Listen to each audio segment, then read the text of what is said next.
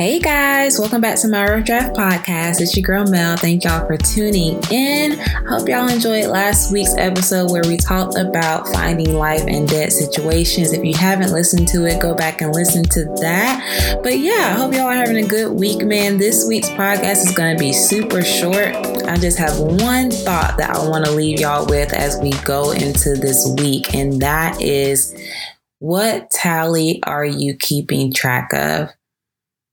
What score are you keeping track of, right? So when you think of sports, right, you think of keeping score, and the person who has the highest score is the one that wins the game, right? And so when it comes to our life, I think a lot of times we are keeping score for other people, right? And when I say that, I mean we go on social media and we're keeping score of how this person has progressed and how many followers they've gotten and how they've grown in their business and how they've grown in their relationships, right? But what tally are we keeping track of for our own lives? And I say that because I posted a post on social media last week where I was saying, as 9-to-5preneurs, it can be really hard sometimes because we're constantly comparing ourselves to full-time entrepreneurs. So whether or not we don't have the time that they have to post on social media or to pitch to clients or to work in our business because we have a 9-to-5 or a 7-to-9, or we have, families, other obligations. So where sometimes our business gets put on the back burner, but then we go on social media and we see full-time entrepreneurs thriving as they should. Congrats, and always cheering on my full-time entrepreneurs. But sometimes as a 9-to-5preneur, it's hard because there's only 24 hours in the day, right? And you're supposed to prioritize yourself, God, people, and your work and your business. And how do you keep track of it all, right? And so a lot of times, we get into these pits or these cycles of where we start and stop, or where we start and stop, or where we start and stop. And I know for me specifically, when it comes to even my business and my brand, again, I started in 2017. But there were often times where I started and then I took a break, and then I started and I took a break. And I think recently, I've been, and I said this in the last episode, where I've been kind of down on myself, like, oh, if only I had kept going, I would be at this point by now, right? Or, if only I had actually taken that business idea and ran with it, I would be a full-time entrepreneur right now, right? Or if I didn't quit, or if this hadn't happened, or if I hadn't let that relationship get in the way, or if I wasn't distracted here, then this would have happened. And isn't that what we do? We have these regrets where we think, if this had not, then I would have been able to accomplish this, right? But what I want to challenge you today with is that sometimes we only keep tally of how many times we quit. Sometimes we only keep tally of how many times we fail. Sometimes we only keep tally of how many times we mess up, or we screw it up, or we get it wrong. But while we're keeping tally of how many times we quit, God keeps tally of how many times we get back up. And that's really just a thought that I want to leave us with this week, is that while we're always counting the times that we fail, God is counting the times that we get back up, right? The word says that a righteous man falls 7 times and he gets back up, right?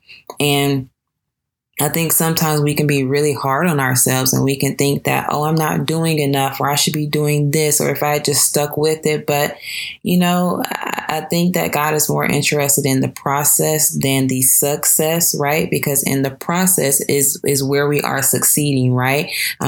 As we process, we progress, right?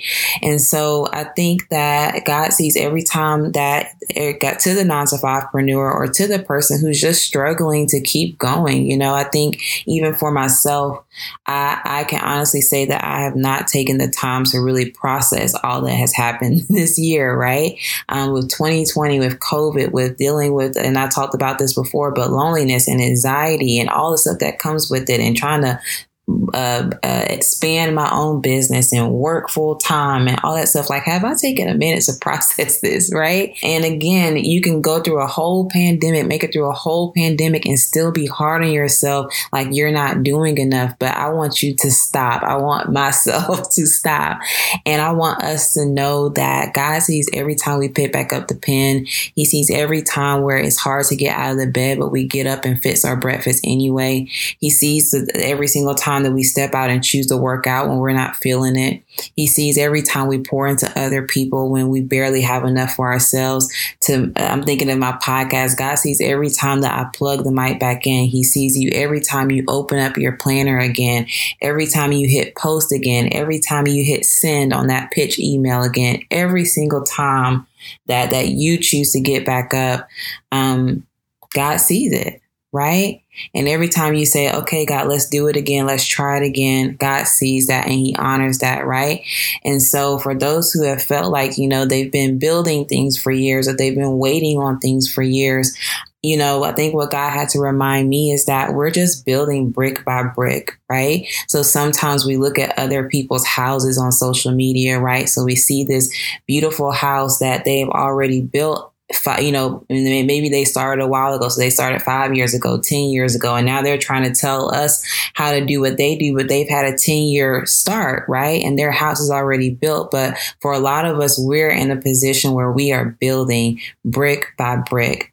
And I want us to understand that, when a house is being built, it doesn't look like anything at first. It just looks like a mess. It's dirt everywhere, and it doesn't look like much, right? And then you start to lay the concrete. You start to build things brick by brick, pillar by pillar, door by door, right? Paint by paint. I don't even know if that makes sense, but you get what I'm saying. You keep laying the bricks, and eventually you'll have the house, right? And the house isn't just for you. It's a place of refuge where other people will be able to learn from and be able to rest in what you have built, because everything that we're building is for each other and to help each other, right? And so I end that to ask you, what count are you keeping tally of, right? Are you only keeping tally of the times that you quit, the times that you stop, the times that you fail, or are you taking in the times that you choose to keep showing up and that you choose to keep getting back up, right?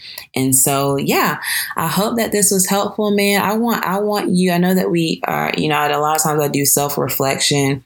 And so what I want you to reflect on this week is the amount of times that you have gotten back up. Right. And so I want you to write down as you're journaling this week, think the process. I know a lot of times we process the hurt, right? But process the joy, process the things that have happened even over this year where you've been really down and you chose to keep showing back up. You chose to still try it. You chose to still launch that thing. You chose to still apply for that job. You chose to still graduate. Right.